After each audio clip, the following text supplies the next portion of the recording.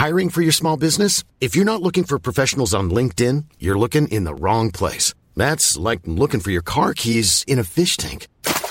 LinkedIn helps you hire professionals you can't find anywhere else, even those who aren't actively searching for a new job but might be open to the perfect role. In a given month, over 70% of LinkedIn users don't even visit other leading job sites. So start looking in the right place. With LinkedIn, you can hire professionals like a professional. Post your free job on linkedin.com/people today. Hold up. What was that? Boring. No flavor. That was as bad as those leftovers you ate all week. Keke Palmer here, and it's time to say hello to something fresh and guilt-free. Hello Fresh. Jazz up dinner with pecan-crusted chicken or garlic butter shrimp scampi. Now that's music to my mouth. Hello Fresh. Let's get this dinner party started. Discover all the delicious possibilities at hellofresh.com.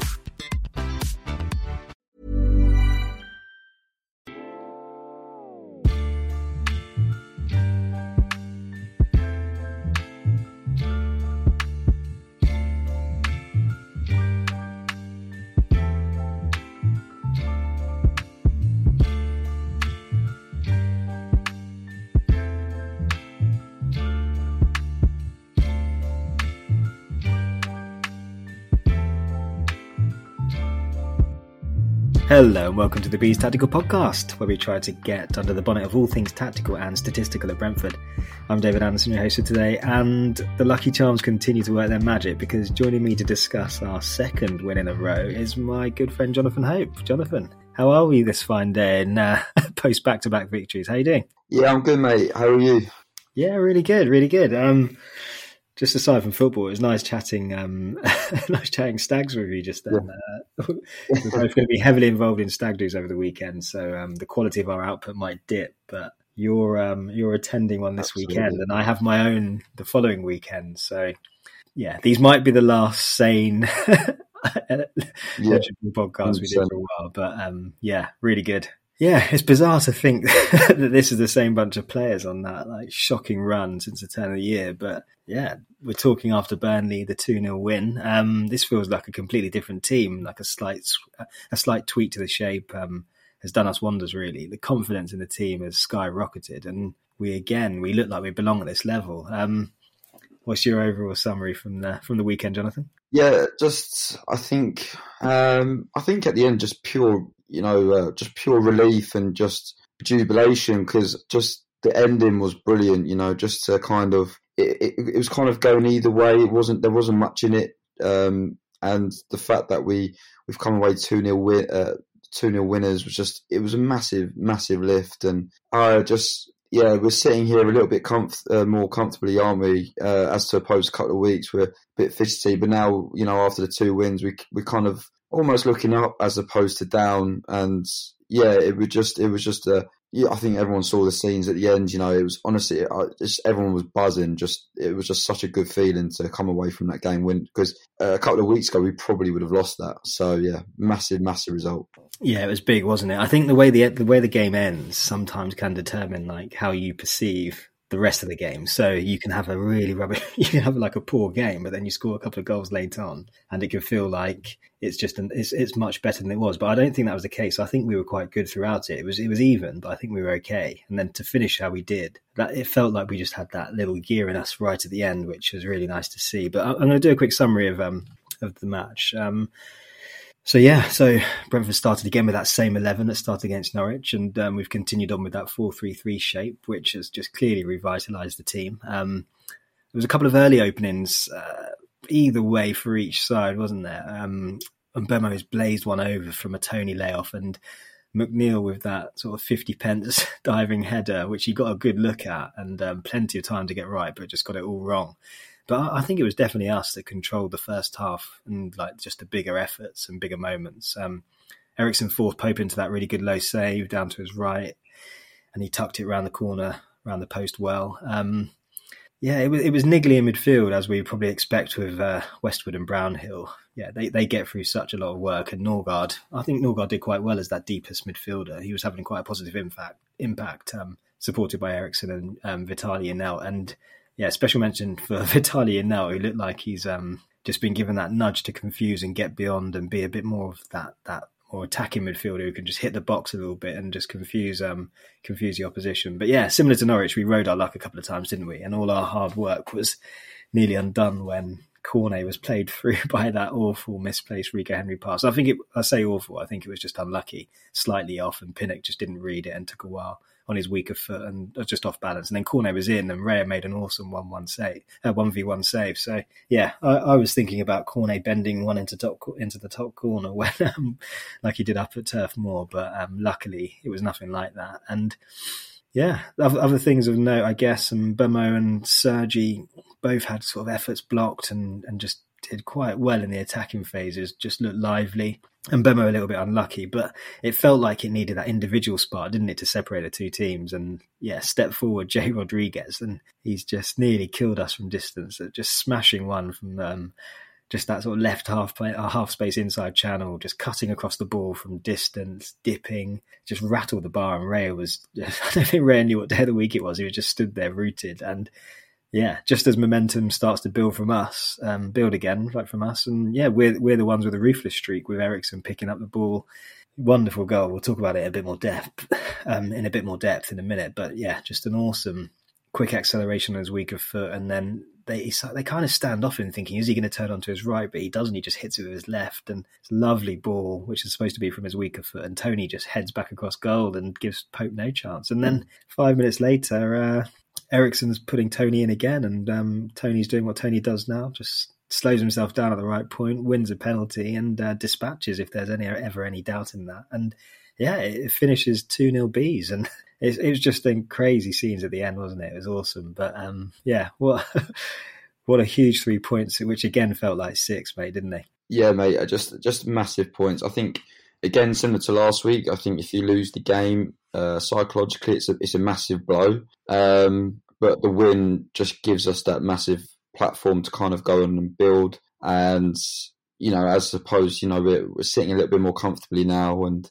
we kind of, I hate to say it, but you're almost looking at our next few games and going, it's not, we not take our foot off the pedal. It's the wrong word. It's kind of, it's not do or die, if that makes sense. We can kind of go into it now and go, we play a little bit more freedom. We seem to have a bit of a settled side, and yeah, just a massive 3 points when it could have gone either way. It was a very territorial game. It was very back and forth. So yeah, just to come out against a side who, as I said last week, I think Burnley have just got a knack of grinding results out, and whether that's a point or 3 points, they don't show that much, individual quality. I think that's the right word. I think they just, as a team collective, they can really sort of grind the sort of momentum out of games and kind of swing it in their favour. And the fact that we've kind of got away with a few of hairy moments, and that would have just been typical if that Rodriguez goal goes flying in the top corner. You'd just be like, oh, well, what can you do? But we kept going, and as the game got a little bit more stretched, and yeah, we just took our chances at the end where it mattered most. So yeah, huge 3 points, mate. Huge, absolutely massive. Yeah, it was monster points, wasn't it? I think if you look at Burnley's position now, just plonked in the middle of the relegation zone, they'd have looked at this game and thought, away to Brentford, if we can get some points here, we drag them right back into it. But you're looking at the league table now, and with Watford and Leeds winning, Burnley are right in it, aren't they? And I think it's quite... Well, I kind of agree. They're a good unit, aren't they? And that's what they are. They're a unit. They've had a little bit of a flurry with Weghorst, and he's come in and given them a bit of vitality up front. But you do wonder, are they going to come out of their shape enough? Are they going to have enough in attack to get themselves out of this now? You just don't know, do you? But yeah, I think it was a nice matchup for us. We spoke about this at the end of last week's one, didn't we? We said that the 4-3-3 might actually be better for us than that 3-5-2 we started with at last match. I think Sergi and Mbemo wide, just getting behind their wingers and just testing their fullbacks and getting 1v1 with those. I think it was a better matchup in the middle. We had 3v2 and we had a bit more depth, didn't we? Like Ericsson dropped with Norgard, but then he got forward, and Janelt was advanced for those two, but also worked back and forth. I think we looked a little bit more the fluid team. I mean, they got a lot of crosses into the box and tested us, but I think the teams were matched up nicely, and I think we definitely in the end got on the better side of that.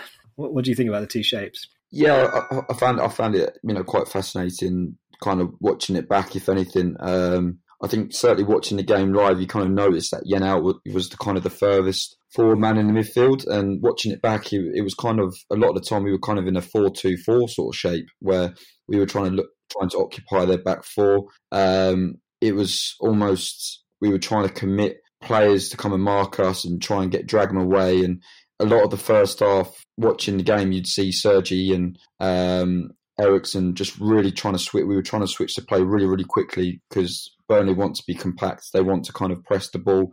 Well, they've kind of evolved Burnley where they used to go and sit in a low block. They've kind of evolved their style a little bit where they want to kind of break up the space and they want to kind of limit you and try and want you to create worldly balls, if that makes sense. They want you to do something a little bit special. And the 3 balls, I think, especially in the first half, out to Mbeumo was superb. And we were trying to get him 1v1. And yeah, I think it was really fascinating to watch. We with Yanal, he was kind of being just used as I think as a utility man's probably the best word for it, because he was really trying to go and support Tony. He was going to kind of try and pin Burnley back as much as possible. We were trying to win the second balls, and I think with Norgard, Eriksen, and Yanal, we kind of managed to control the midfield, and we knew that we kind of had to shift Westwood and Brownhill all over the shop to kind of make sure they didn't get any sort of foothold in the game. So yeah, it was a really interesting battle that I felt like in the first half we sort of won, and certainly in the second half Yanal didn't push as forward as much as in behind, but he certainly supported, and that gave Tarkowski a bit of like, do I go touch tight, do I not? So it gave them a bit of food for thought. So yeah, interesting tactically. Yeah, it was. I'm glad you said that because I wanted to talk about it as well. Gary Bees asks, how is Josh Da Silva going to fit back into the team? He's too good to leave out, but we can't drop someone either. And it kind of just points to how good Yanal's performance was, especially in that first half. I think if you're trying to prep for these games and you look back at the last one, you think, what can we do better this time? Well, I think they thought, let's get Yanal closer to Tony, and then let's try, if we can, get Yanal up against Tarkowski and Collins and just confuse them that way, because there's no way they're going to be expected we're going to play Yanal the first of the 3. They're probably going to think we're going to get Eriksen to try and join in. But it was just so clever to have Eriksen slightly deeper, outplay and just sort of out-battle the 2 Burnley centre mids, and just have Yanal steaming around and just trying to be that advanced midfielder. It was a really clever tactic, and I think it definitely worked. It wore them down, didn't it? But yeah, back to Josh Da Silva quickly. How is he going to get back into this team?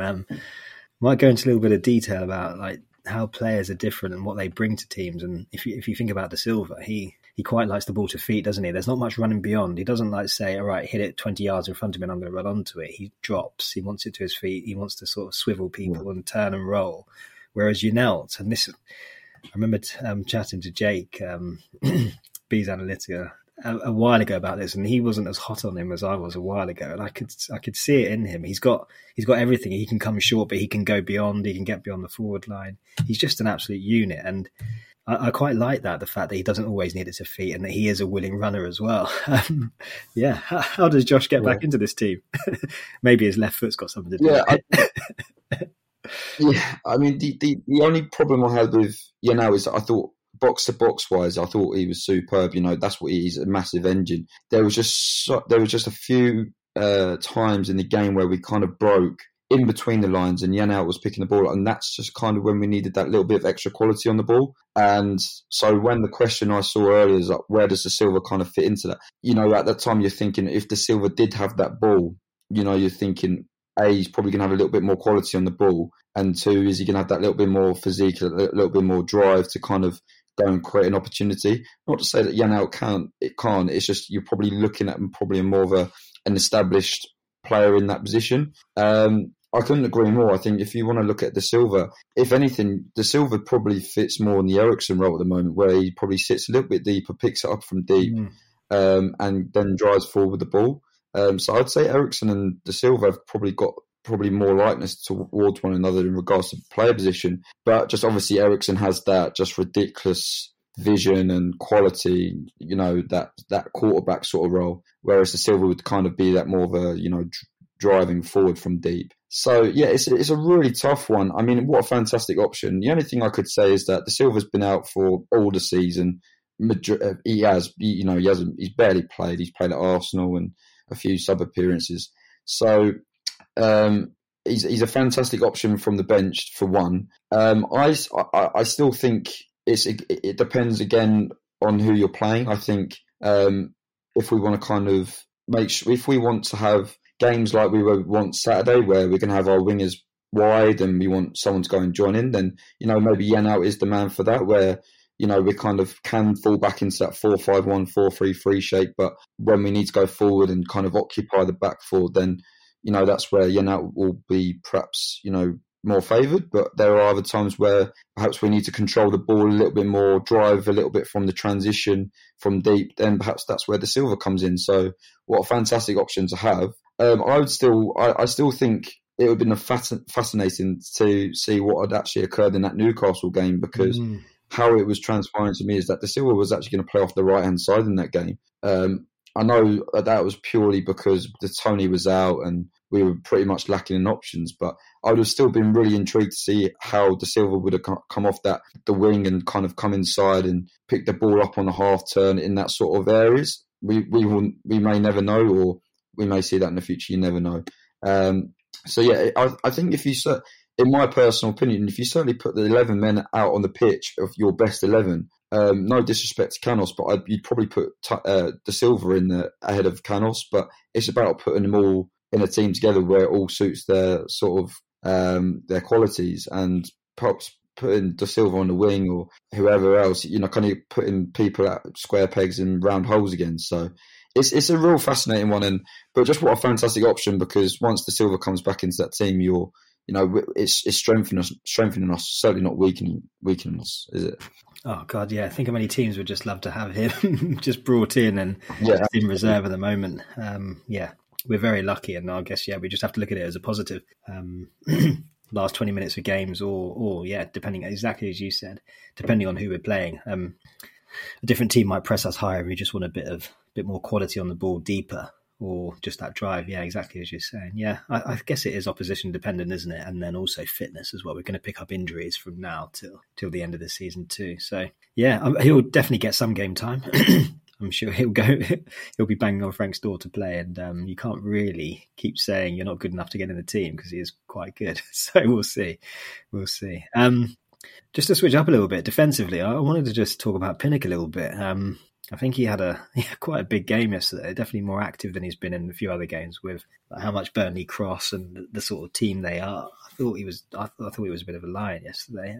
Janssen's kind of always Janssen at the same level, but this back four is, I think what I've noticed is just Pinnock's not dragged out to the left as much, and I think he is defending the box a little bit more. And as Rico was that left wing back that got forward a bit, and I know he tucked in a lot, but I felt like Pinnock just sometimes got dragged out to the wing where he's not the best. I prefer him just defending the box and being a commanding presence there. What did you think of his performance? Yeah, absolutely. I thought it was Pinnock's one of his best performances this season. It's more of like earlier on in the season where I thought he was just, man mountain. He was brilliant. Not just aerially, but I thought there was a couple of moments where I thought Cornet sort of broke, and he just broke up with some brilliant, just last-ditch sort of tackles. And he kind of really set the tone of like just really, really good defensively. And yeah, he's. I think we touched on it a little bit last week because we talked about the Aya Janssen and Pinnock sort of scenario. And Pinnock, when he's playing like that, and Janssen, I thought, also had a really, really good game. They're undroppable, aren't they? So, he was superb. He was so good. Yeah, he was a class act, wasn't he? And then when you just add in like things like long throws and the danger he can create from that, he's just such a quality defender. And just you think about what you'd pay for Pinnock as well. And we've had him for just a few million. We've just basically stolen him from Barnsley a few years ago. And he's just a quality Premier League defender, isn't he? So we're so lucky to have him. But yeah, really good output. Shepherding Cornet, headers out of the box, set pieces. He's just a real asset. And just wanted to give him a little mention actually, because I thought he sometimes goes a bit under the radar, doesn't he? And he just deserved calling out for how quality he is, or how well he played as well. A little bit more on the attacking front now. I think I said it to you a few weeks ago. I always wonder whether and how they the club actually view these players and how highly they really rank them. And to me, Sergi's one of those ones that I think is in the team because of his work rate and his fitness and his effort and just how much he can just keep going. And sometimes not because of his quality, but I thought he was quite good on the weekend, one of his best attacking displays in a while. And I don't know if it was because of Burnley's 4-4-2, just giving him that space between the right back and the right winger, but really mobile in this game. Looked lively, didn't he? Created a good few chances. Unlucky not to finish himself as well. Yeah, I thought he played really, really well. I think it was quite noticeable is that I think Eriksen and Canos kind of play on the same side together. And that's where Janelt and Mbeumo kind of played on the other side. So where Janelt was kind of making them runs to occupy the left back and the left centre half, trying to isolate Mbeumo, I thought Sergi and Christian Eriksen were just constantly just trying to put these beautiful balls over to Mbeumo. And yeah, Sergi has that ability just to get up and down as well. I think we've seen it, and I thought he played really, really well on Saturday.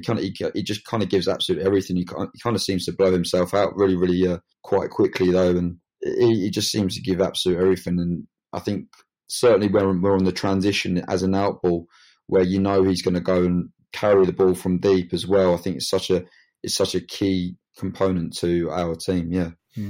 How much happier do you think he is playing like left wide forward instead of left wing back? It's such a subtle. It sounds subtle on paper, doesn't it? But it is quite a big thing, isn't it? Well, I mean, he's facing forward. He's going forward as opposed to having to look over his shoulder and running backwards. So he's more in a natural position. You know, he wants to go and take on players. He wants to go and affect things higher up. I'd love to know his mindset, you know, when he's got the likes of, I don't know, Saka and stuff like that running at him. He must have just been like, this isn't my job and stuff like that. This isn't what I signed up for. Yeah. No, it's not what I signed up for. So, but he's a goal threat, and I think the goals will come again for him. And yeah, I think you can see he's just we just have a little bit more of a natural balance when he's out there. And I think with Wissa as well coming on gives you a bit of a different dimension as well, because he's probably a bit more of a centre forward playing off the wing. So yeah, it's coming across quite nicely at the moment. Yeah, he had a really good game. Just looked a little bit more like his old self, and maybe that's what it is. Like we sometimes might expect just a bit too much, and it's that one big performance in 4 or 3 that we probably are at with him. When you think he's one of the only, he's the only survivor from the team from years and years ago, playing with sort of Dean and other players as well. He's still there, improving and getting better and fitter. And maybe we just demand a bit too much, like this week after week, sort of perfect 10 performances, when he is going to have a dip, and especially when you're playing him out of position too. Another good game. Where are we on to now? Let's have a quick look. I want to move on to Christian Eriksen as well. Yeah, that's what we'll go to. James asks, thoughts on the way Christian Eriksen and Canos are being used in this new formation would be good. Is the 4-3-3 going to get us more chances in open play, especially for Ivan? I think that's quite an easy one to answer. Yeah, I think you can see just from the game, like we're committing more players forward, and I think we're taking a few more risks. I think with Aya, who is a centre half, essentially playing at right back, you rarely see him coming and joining in attacks. And essentially what that does is just gives us a platform. You know, with quite a few times in the second half, Aya was just kind of tucking around, and we were kind of creating that 3 with Aya, Janssen and Pinnock, with perhaps Henry just pushing on a little bit. So even when we've committed players forward, we've still got that steady base to kind of if the opposition gone in transition. And that's what I quite like. You know, too many times we're playing a 5-3-2 or where it was, you know, when we're going forward, we just haven't got the play. We haven't, the shape didn't allow us to kind of break or commit that many players forward. And just on Saturday, you could see that there were times we get 4, even 5 players joining the attack. We're committing, and that will only create more chances. Certainly in the first half, you know, the first with Eriksen's chance and Mbeumo's and stuff like that, where the dimension of where that attack has occurred from, I can't see where that would have come from in a 5-3-2. And so the 4-3-3 has given us a bit more flexibility. It's given us a bit more of a license to go and kind of create stuff through the middle of the park to our forward players. So it's it's certainly working so far. And the key stat for me is, we've scored 5 goals in 2 games. And for me, in previous weeks, we barely looked like we were having a shot on target. So I think that pretty much tells a story at the moment. Yeah, bang on, isn't it? In its purest form, we look like a goal-scoring team again.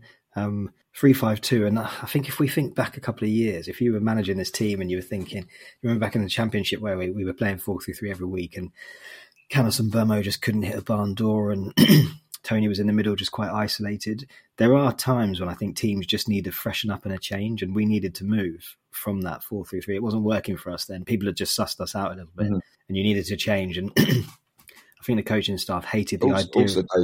I think they hated the idea of 3-5-2. Also, mate, sorry, interrupts. Also, in the Championship, you've got to remember when we were playing 4-3-3, teams were sitting in a low block against us. This doesn't occur in the Premier League because we're essentially the underdogs going into every game. When we do break forward, there's going to be a little bit more space to go and attack in. I remember a game specifically. I think it was Birmingham at home. I think it was on a Tuesday night. They just sat in a low block, and I remember Brian Mbeumo being stuck on the right hand side, and he was just. As soon as he got the ball, we have 3 players on him. When we got the ball to Brian on Saturday, it's just 1-on-1. And it's up to Brian to then go and beat your man 1v1. But when you've got 3 men around you, you kind of feel a bit sorry because we're sat in a low block. And the 3 at the back last season made so much sense because it kind of allowed us that flexibility with Norgard dropping him to we had more centrally. Whereas now, teams are going to come onto us, we can kind of break and the 2 wingers can come off the line. And it depends on who you're playing. And that's the variety that I think we just kind of asked for this season. You just want a bit more flexibility. Yeah, exactly. That's what I was going to get to, wasn't it? That 3-5-2 was a necessity. It felt like it needed to change. We needed to get 2 players central, and we weren't getting anywhere with the wingers, and we were just getting bogged down and having to come back, and we were just getting broken on, and it wasn't great, but 3-5-2 was what we needed then. And then it felt like we've played 3-5-2 for a bit too long in this league, and 4-3-3 was what we needed a little bit sooner. Yeah, I think they probably got it right. In looking back, we probably have got it spot on timing wise, but yeah, it's definitely going to lead to more chances, just simply because, as what you were saying, like the 4-2-4, and really you're attacking sometimes as well. We're just leaving 3 back, and it's like a 3-7 as well. You can just commit players forward and just really go for it. And it's just a nicer balance. And it's all about who you've got on the pitch. So now it feels like we've just got more attacking players on the pitch instead of giving an attacking player a more defensive role and asking him to join in. It's much harder. So the balance is definitely there for us to be a more attacking team.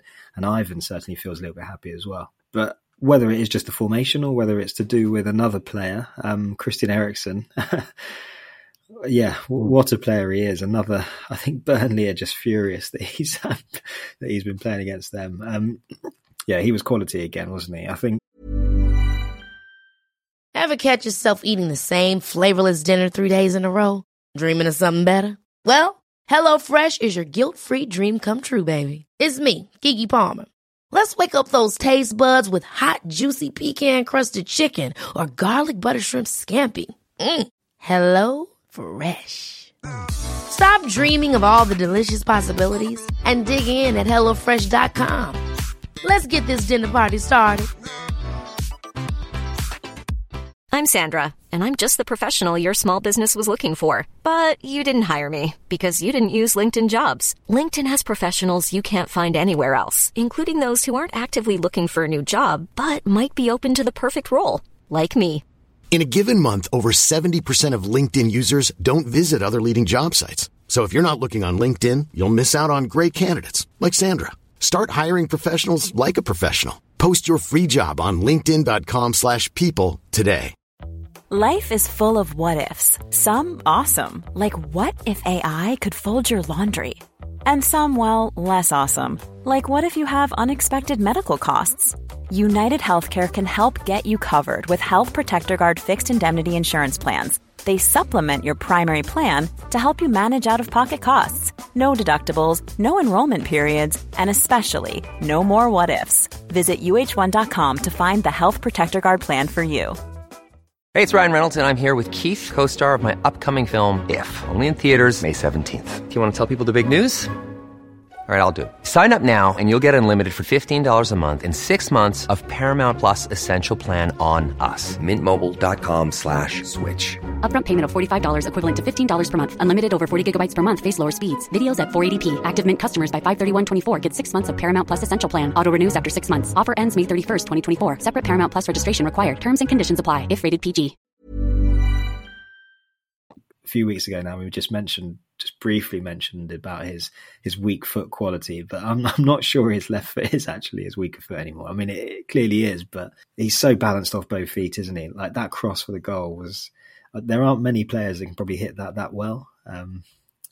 Talk us through your sort of how you perceived his game, and then that sort of sumptuous cross. Yeah, just every time he gets the ball, he's always looking forward. He always wants to play forward. He seems like he just has that. He reads the game so well. He's almost looking 2 steps ahead to everyone else. He kind of knows where to be. He's scanning. You know, I think has been highlighted that he's just always scanning. He knows where his teammates are, and yeah, he almost goes in a bit of slow motion when he gets the ball. Like, he's just so good, and I love how positive he is with the ball. Like, he's not sideways merchant, whatever you want to call it. His first touch is always forward. He kind of takes risks, and when you have the quality of him on the ball, it just works. And when it comes off, it just looks so good. That cross it's ridiculous. It's just so good. Yeah, he's class, isn't he? I think he's. Yeah, when you see him, you're surprised by his agility and his just speed of movement and just how much he turns. And then over the first couple of yards, he's actually quite quick. And there was a ball. It's for Tony's penalty, actually. I think if you think how late that is in the game, he's obviously played in Tony, and Tony's running and being chased down by Collins. But if you watch Eriksen hit the box at the pace he does, I mean, he could overtake Tony and Collins in that situation. The foul's obviously given, but he could have been in that box for a tap-in. Just really charging around, and yeah, just an incredible athlete. I think, we're just really lucky to see him play. But yeah, that left-footed cross, I think Frank said it in one of his interviews afterwards as well. It made me chuckle that he mentioned that it was supposedly his weaker foot as well. So they're obviously seeing him in training, like just pinging them into top corner and just crossing them in. And it's probably quite normal to them. But other parts that are quite interesting as well, it's just the off-the-ball runs. It's another thing we've mentioned as well before. Like they weren't coming for Eric, unlike poor Jensen. He'd get the ball, and maybe it was a little bit of the formation as well.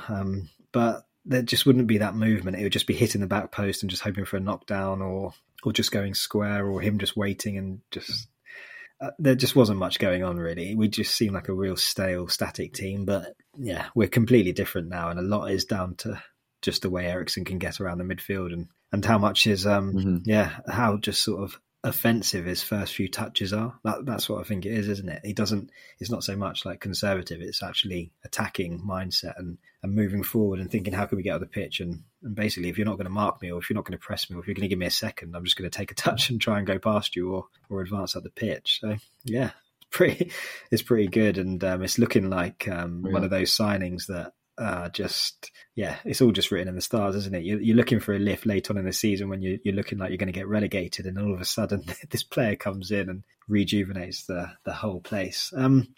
Something just more longer term though, I was quite interested in. It's like, what sort of, I know it's looking into the future and a bit more crystal ball stuff, but what sort of players do you think we'd have to bring in to kind of convince him to stay? Because I think that's what it is. It's not really money so much. I think he's a very rich man. I don't think he's going to command or even insist on like that sort of 100k salary. There's no way he's. I don't think so. Anyway, if you were looking around and thinking like what sort of caliber the player, or is it just the dream of Brentford is enough, and you tell him what we're trying to do, building slowly? What do you think the caliber of player is that we could bring in to actually convince him to stay? I think.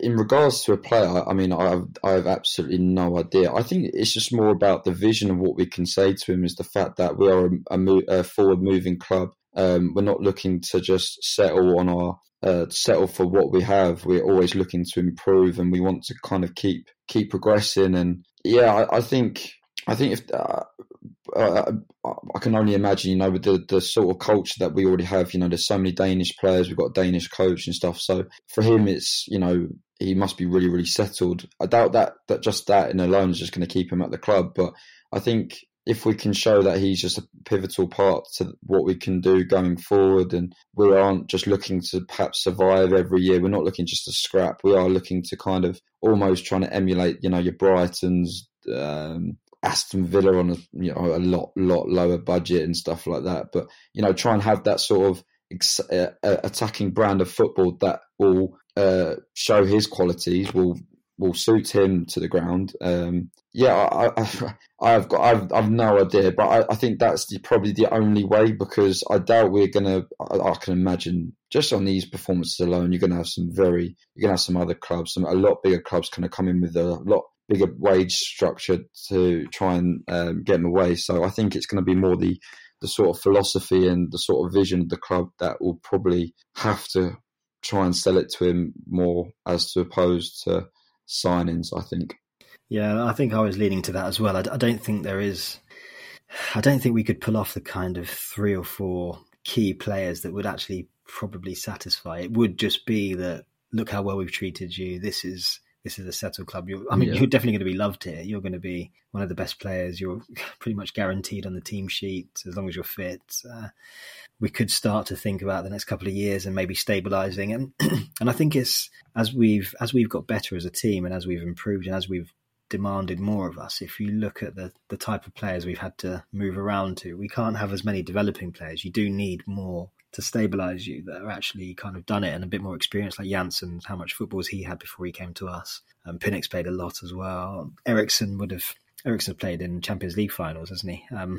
It's just that next level. And I think you're thinking about who he opens the door to, and maybe it is just a short-term thing, and then we can bring in players off the back of him, or who knows? Yeah, just we do get that dream sold to him, and he does hang around for another season. And we could be thinking about Europe, but let's not get ahead of ourselves. If we can keep for another year, then that would be amazing. I think that also the fact it's World Cup year as well. They could literally say, look, stay here. You're guaranteed. You're guaranteed 38 games if you're fit. Go to the World Cup with Denmark. I mean, I think there's even rumours that he might even get called up in the next Danish squad after 2 90-minute games, which just literally highlights how good he is. So again, maybe the fact there's a World Cup as well, so might even go for us as well. Yeah, that's true, isn't it? Yeah, we don't know about his old international ambitions. I think it would be a culmination of just a huge piece of his life for him, wouldn't it? Just to say that something like that's happened and I'm coming back and it's not stopped me and I can still put in these performances. And it's, just his fitness shocks me. Just you see him, how much ground he's covering and getting up and down. It's just incredible.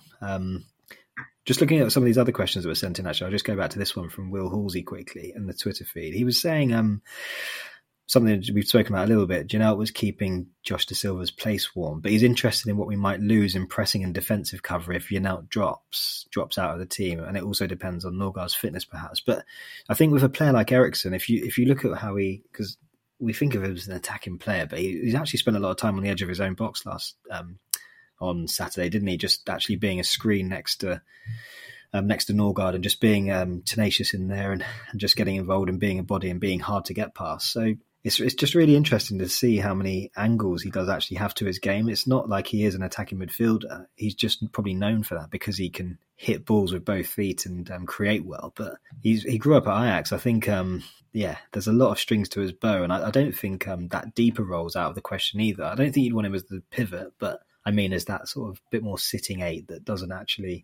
isn't required to attack as much, but just kind of get involved in some of that deeper play that lets other players get on, as you were saying, like spreading it out to the wide guys and letting them get one-on-one. But yeah, really enjoy playing. I really enjoy watching him and just can't wait to see him playing a bit more. It's brilliant.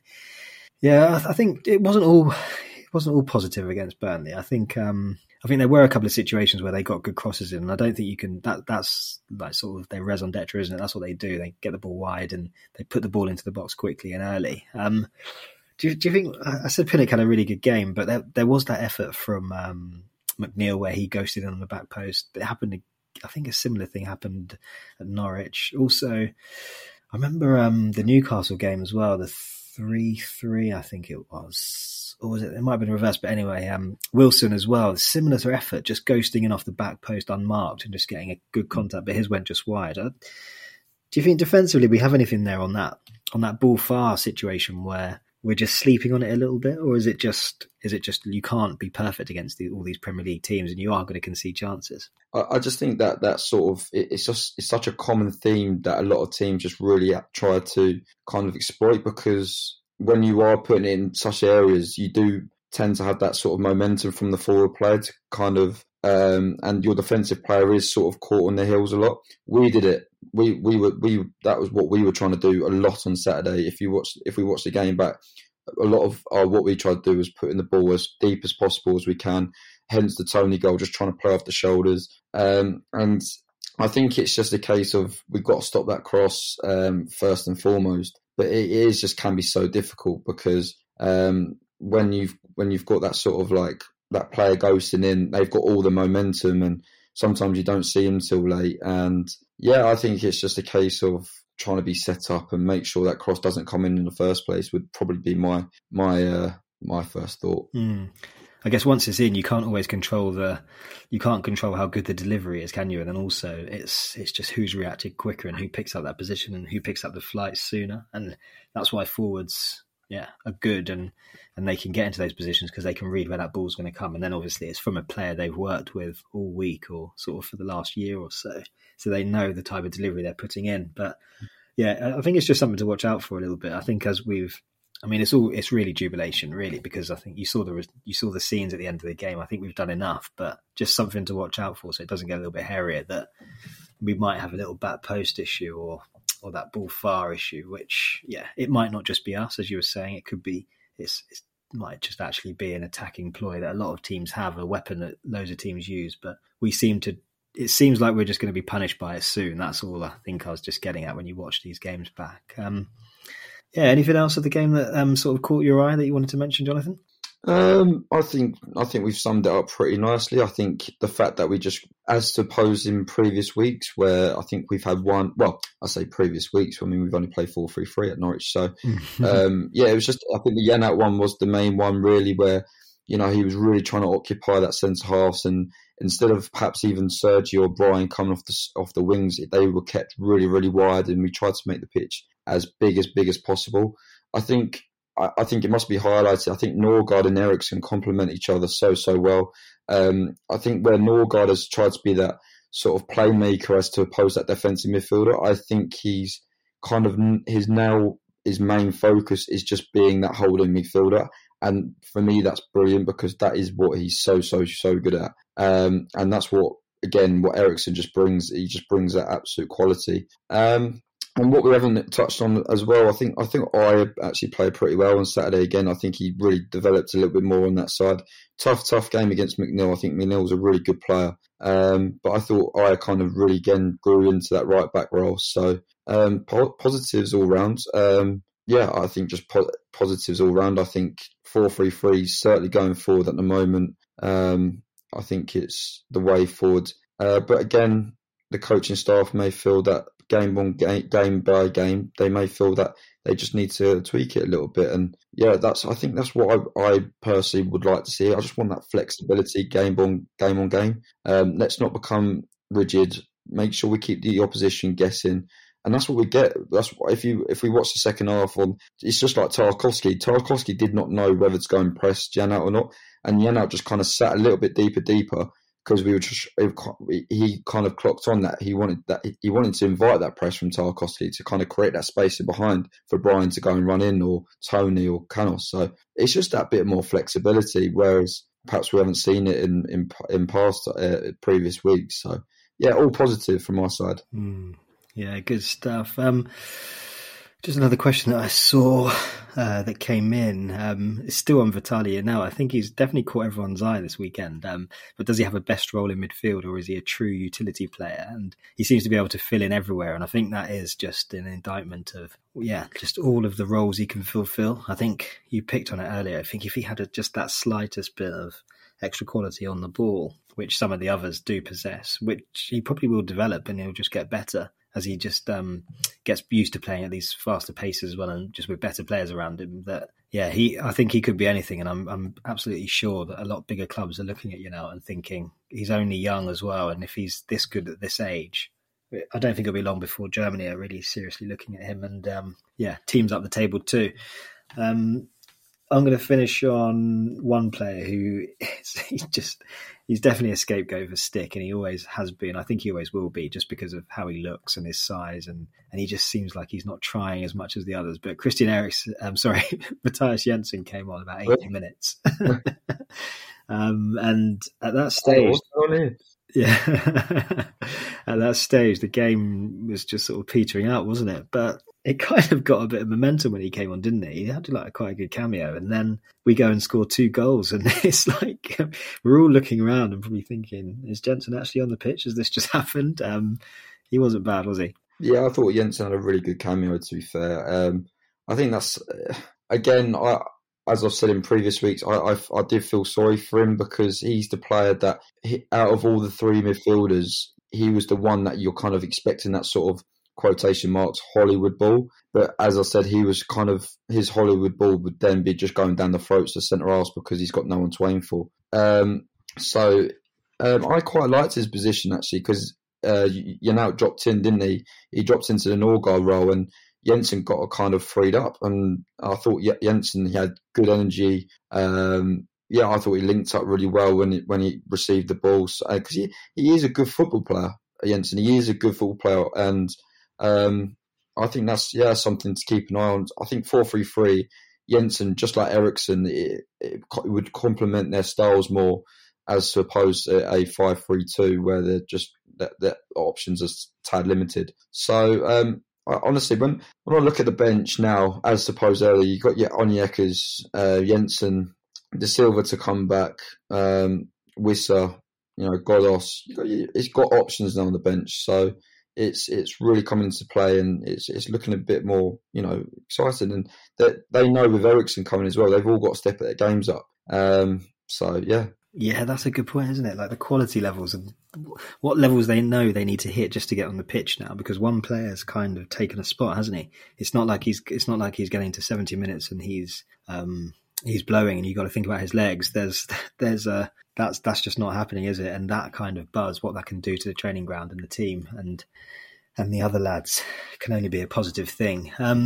The squad's looking strong. The bench is looking good. I think if you think someone like Godos, he's just nowhere near this team at all. You think, where's he even going to come in unless there's a left back emergency or something? But yeah, it's not looking too positive down to him for him with how far he's gone down the pecking order. But we've got Leicester next. Let's have a little chat about them, because they're a bit of a weird team. I think watched them against Leeds recently, and they were pretty much spanked, but came away with a 1-0 win. Arsenal dominated them on the weekend. Really, just sort of the performance that we kind of put in against one of these top teams. It didn't look good for them at all. They've got this European Cup campaign which is going on, and I just don't know if they're struggling with the momentum of that, and then the weekend matches, and then back to Europe, and it just feels like they're fizzling out a little bit. And they're a team that aren't going to do anything special in the league. It's clear that they're sort of meandering around. They're probably going to finish mid-table.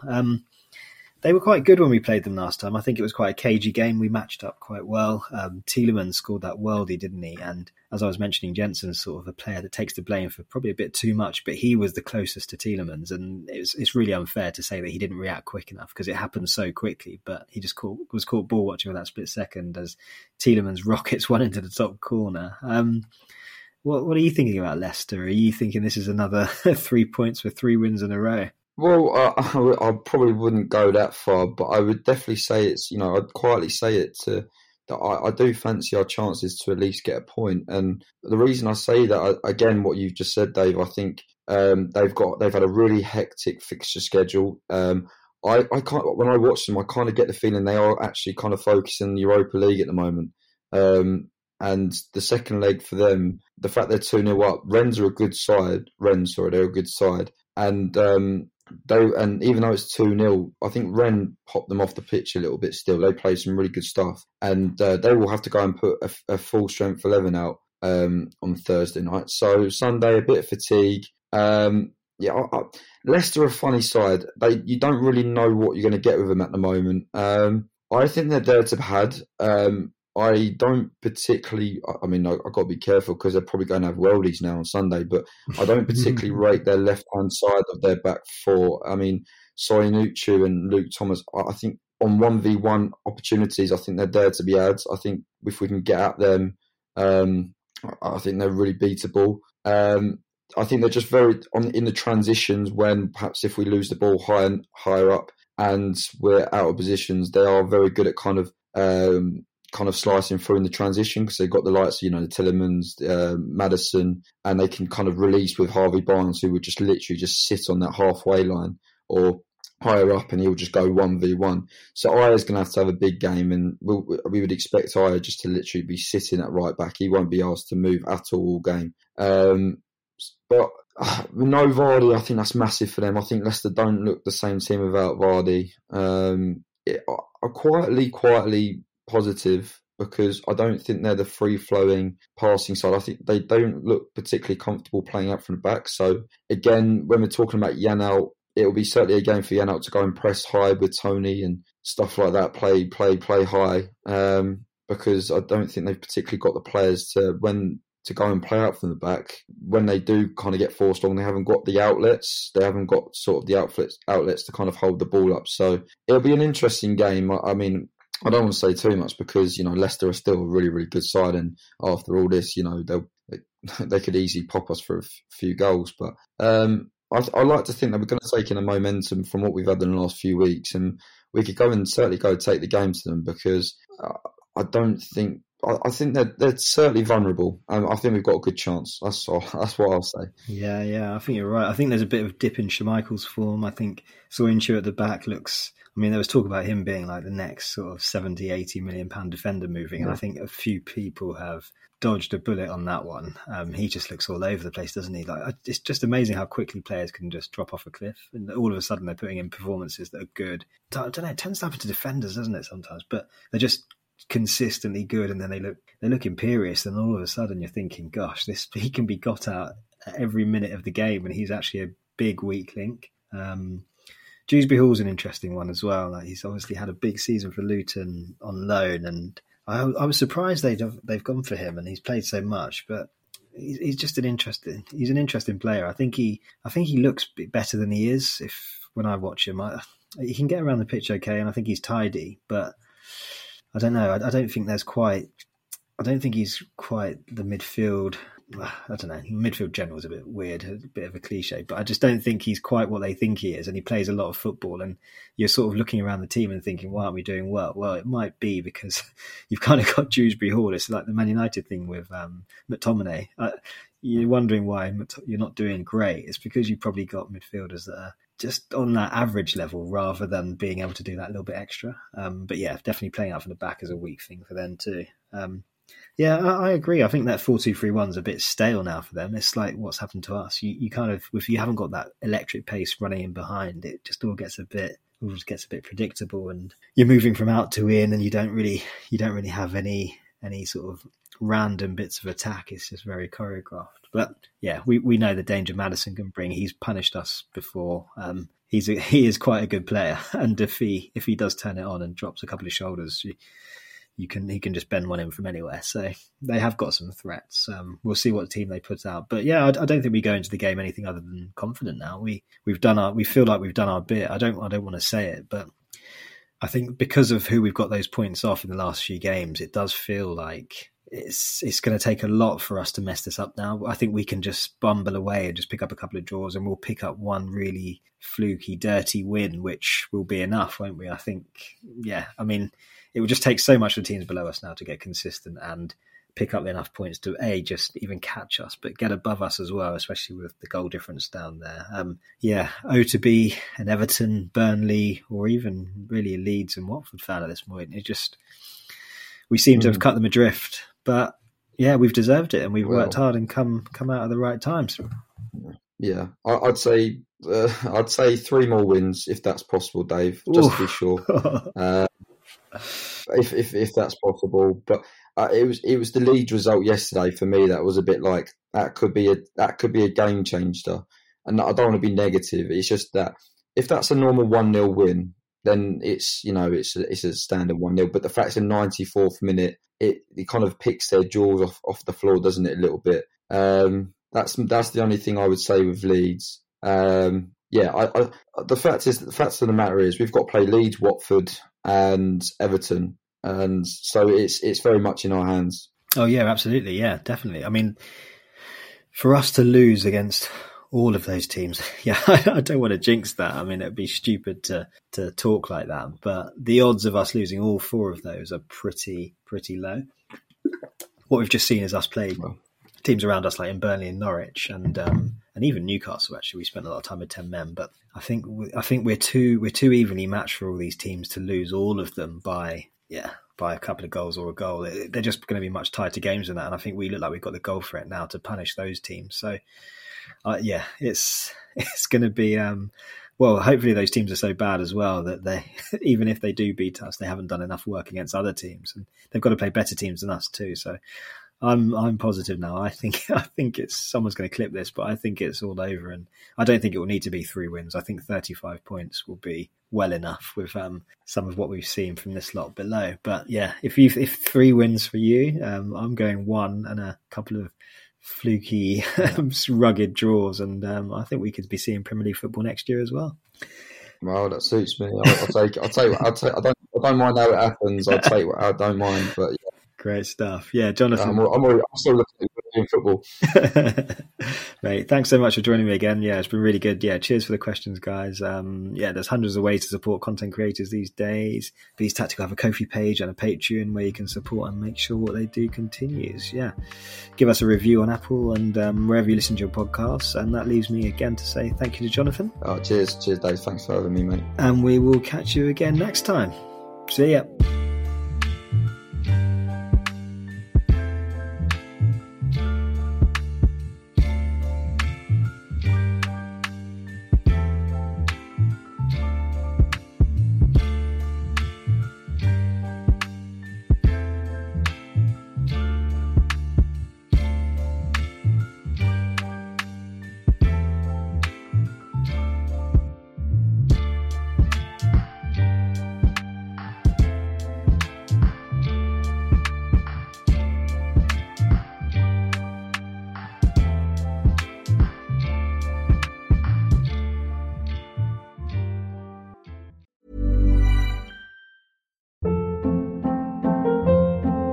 Hold up. What was that? Boring. No flavor. That was as bad as those leftovers you ate all week. Keke Palmer here, and it's time to say hello to something fresh and guilt-free. Hello Fresh. Jazz up dinner with pecan-crusted chicken or garlic butter shrimp scampi. Now that's music to my mouth. Hello Fresh. Let's get this dinner party started. Discover all the delicious possibilities at HelloFresh.com.